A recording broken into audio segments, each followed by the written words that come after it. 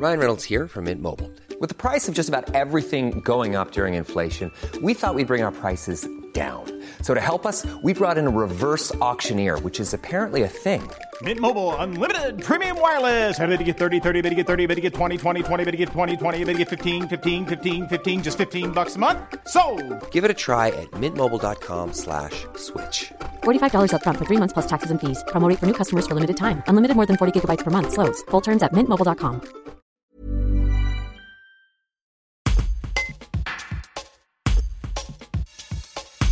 Léa Mathieu devrait se souvenir longtemps de sa première participation au Trophée Rose des Sables, mais pas pour une bonne raison.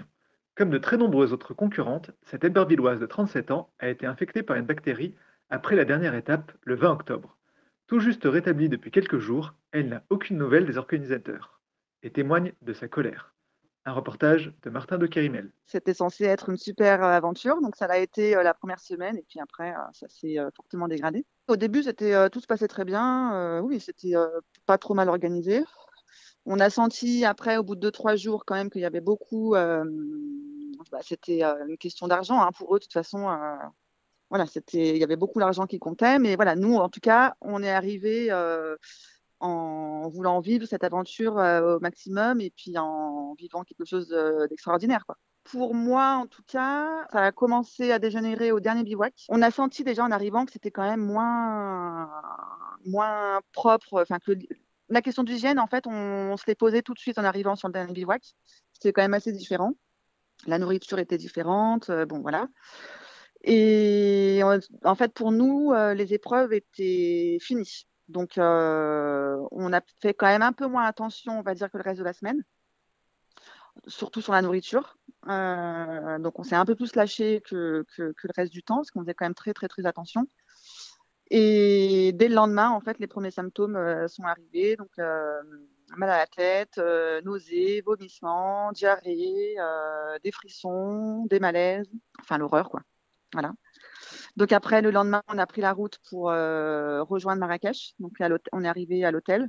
Et c'est là que les filles ont commencé à tomber malades. J'ai été au PC médical. On m'a dit que c'était une gastro, qu'il ne fallait pas que je m'inquiète et que je me repose. On m'a donné un Doliprane et on m'a dit de revenir si j'étais pas mieux. Donc le reste de la journée, ça s'est empiré vraiment. La soirée de clôture, j'ai essayé d'y aller. Donc, je suis sortie de mon lit, j'ai essayé d'y aller. En fait, au bout d'une demi-heure, j'étais tellement mal, j'ai fait demi-tour. Et les autres filles, en fait, m'ont rejoint très vite après à l'hôtel parce que, en fait, les filles tombaient, faisaient des malaises lors de la soirée. Donc, elles tombaient, donc elles étaient évacuées sur des chaises, voilà, comme ils ont pu. Et c'était, en fait, hyper stressant pour les autres filles. Donc, en fait, voilà, elles m'ont rejoint quand même assez vite à l'hôtel. Donc, bon, la dernière soirée, personne n'en a réellement profité. Le lendemain matin, on était censé prendre notre vol. Et en fait, j'ai jamais pu me lever. Je tenais pas debout, donc j'ai pas pu le prendre. Mon mari a quand même stressé d'ici. Donc, en fait, il a pris un avion pour me rejoindre, pour pouvoir me ramener à la maison. Parce que sinon, de toute façon, je pouvais rien faire. Je pouvais pas bouger, je pouvais pas. Donc, il est venu et on a réussi à repartir le lendemain soir. Voilà. Bon, parce qu'il était là, sinon j'aurais attendu encore. Donc la dernière journée, en fait, ma coéquipière est partie, puisque pour une question financière, c'était pas possible pour elle de rester. Donc je lui ai dit, écoute, vas-y. De toute façon, moi, j'irai au PC médical s'il y a quoi que ce soit. Et quand j'y suis allée, donc il y avait plus personne. Tout le monde avait pris les bagages et il y avait plus personne sur l'hôtel. On était quand même beaucoup de filles malades encore sur place. Donc, j'ai quand même essayé de faire le tour des chambres pour voir s'il n'y avait pas des filles seules qui étaient encore plus en difficulté que moi. Donc, et puis, voilà, après, moi, de toute façon, il fallait que je reparte le lendemain. Enfin, je ne pouvais pas rester. Et puis, voilà, il n'y avait plus rien de pris en charge. Donc, en fait, ça a fait énormément de frais supplémentaires. Donc, dès la fin de la course, finalement, vous avez été livré à vous-même, quoi. Ah, mais complètement. De toute façon, dès la fin de la soirée de clôture, de toute façon, quand on les croisait, ils nous disaient non, maintenant, moi, je suis en off. Donc, voilà, en gros, débrouillez-vous, quoi. Mais ça a été l'horreur. Isa, elle a été malade en revenant après à la maison, un petit peu moins que moi. Mais en tout cas, voilà, elle était chez elle, elle a pu aller voir le médecin tout de suite. Mais il y a des filles qui sont restées quand même plusieurs jours à l'hôtel, toutes seules. J'imagine qu'il n'y a pas que mon mari qui est venu. Le lendemain matin, quand je me suis réveillée, c'est exactement ce qu'on s'est dit avec Lisa. On s'est dit, on a quand même tout donné là pendant 10 jours. Il faisait très chaud, enfin voilà, c'est stressant. On a quand même passé 1 an à le préparer, donc on s'est dit, bon bah voilà, on est en train de relâcher, c'est normal. Mais en fait, après, non, enfin très vite, on s'est dit qu'il y avait un problème. De toute façon, on avait tellement mal au ventre, on était plié en deux, on avait de la fièvre, on tenait plus sur nos jambes. Là, on s'est dit non, on n'est pas juste en train de relâcher la pression, quoi. Et de toute façon, dans les couloirs, il y avait tellement de filles par terre, allongées. Non, mais il y a des filles, elles étaient à l'agonie, quoi. Vraiment. Et là, on s'est dit, c'est pas possible. Donc, moi, je suis retournée voir des infirmiers, la Croix-Rouge, pour leur dire, mais enfin, est-ce que vous savez ce que c'est, quoi? Enfin, c'est pas... Ils m'ont dit, non, non, mais c'est la gastro ou la tourista. On n'a pas encore les retours, mais voilà, vous inquiétez pas, c'est une question de 24 heures, ça ira mieux.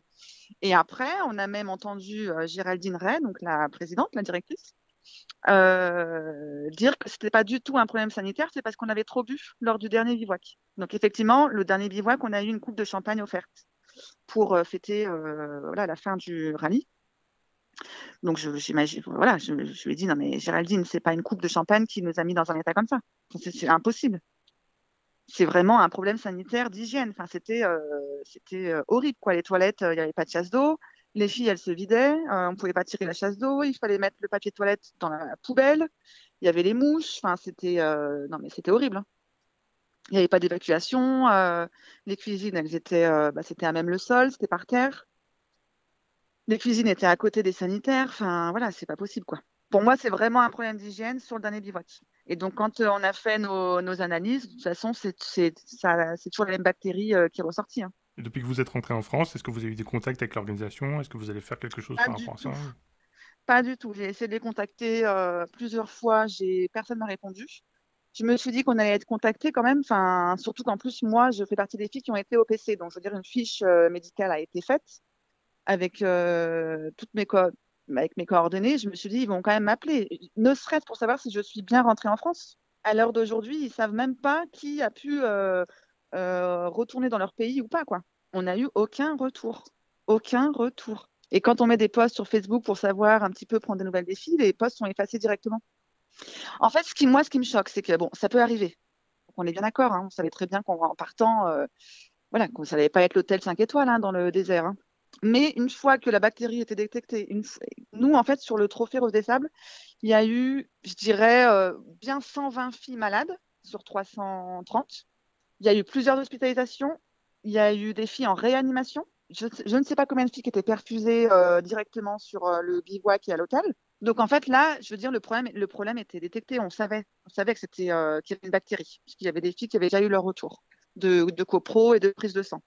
Moi, ce qui m'a choqué le plus après, c'est que ces tréqueuses qui sont arrivées 4 jours après, mais en fait, rien n'a été mis en place pour elles. Elles sont retournées dans le même bivouac, au même endroit, alors qu'on savait très bien que nous, on avait été malades et que, enfin, je veux dire, il y a eu rien de mis en place pour faire autrement. En tout cas, pour nous, c'était fait, mais pour les tréqueuses, elles ont été, je crois, 400 malades. Il y a eu un arrêt cardiaque, il y a eu des filles en réa, elles, c'était pire, elles étaient avec des couches, un avion. Leur avion, il y a un avion de Marrakech qui a dû faire demi-tour parce que les filles tombaient dans l'avion, faisaient des malaises. Donc l'avion a fait demi-tour pour redéposer les filles. Enfin, tout ça, en tout cas, ça aurait pu être évité. Et c'est ça qui me met en colère, en fait, que nous, bon, ben voilà, ça arrive, c'est de la faute à pas de chance. Enfin, il y avait certes un problème d'hygiène, mais en tout cas, voilà, c'était comme ça. Mais ça aurait vraiment pu être empêché pour le trek d'après, hein. Dans quel état d'esprit vous êtes aujourd'hui? Vous allez porter plainte contre les organisateurs? Vous allez... Alors moi, il y a un collectif là qui s'est créé sur Facebook. Donc on recense toutes les filles qui ont été malades, enfin voilà, toutes les infos. Donc moi, j'ai adhéré du coup à ce groupe. Et en fait, là aujourd'hui, je suis en colère. Enfin, je me dis, c'est pas possible que une aventure comme celle-ci, elle finisse au carnage de cette façon-là. Qu'on ait été livré à nous-mêmes, que personne n'a pris de nouvelles, qu'on n'a pas été soigné correctement, qu'on n'a pas été pris en charge, qu'ils soient partis aussi vite. Je veux dire, ils auraient dû rester plus longtemps, qu'on n'a pas eu, enfin voilà, que personne nous a contactés. Oui, non, aujourd'hui, je suis vraiment en colère. Au début, je m'étais dit, bon, on est parti quand même faire une superbe aventure. C'était une aventure solidaire. On a ramené beaucoup de dons financiers et matériels. Voilà, je ne voulais pas en fait salir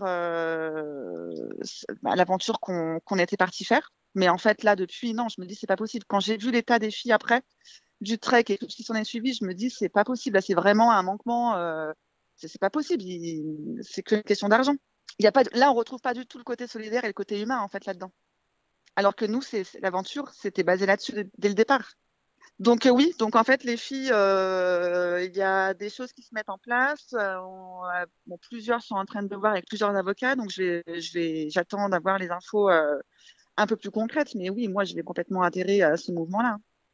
On a vécu une expérience de fou, on a pleuré tous les jours, c'était intense, c'était extraordinaire tout ce qu'on a vécu. Mais en fait j'y pense plus. Pour moi, je suis bloquée sur ces 5 jours horribles de la fin. Alors que c'est une aventure qu'on a préparée pendant 1 an, qui nous a pris du temps, de l'argent, une organisation, enfin tout. Enfin, on y a mis tout notre cœur, tout notre temps, nos sponsors qui nous ont suivis. Enfin, non, c'est pas possible.